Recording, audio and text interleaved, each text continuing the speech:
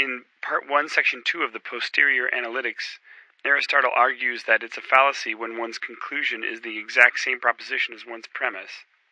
But there are some premises that are prior truths and cannot be demonstrated, for they are the ineluctable primary premises, the a prioriest of the a priori. The force of Descartes' cogito argument comes from this notion in Aristotle.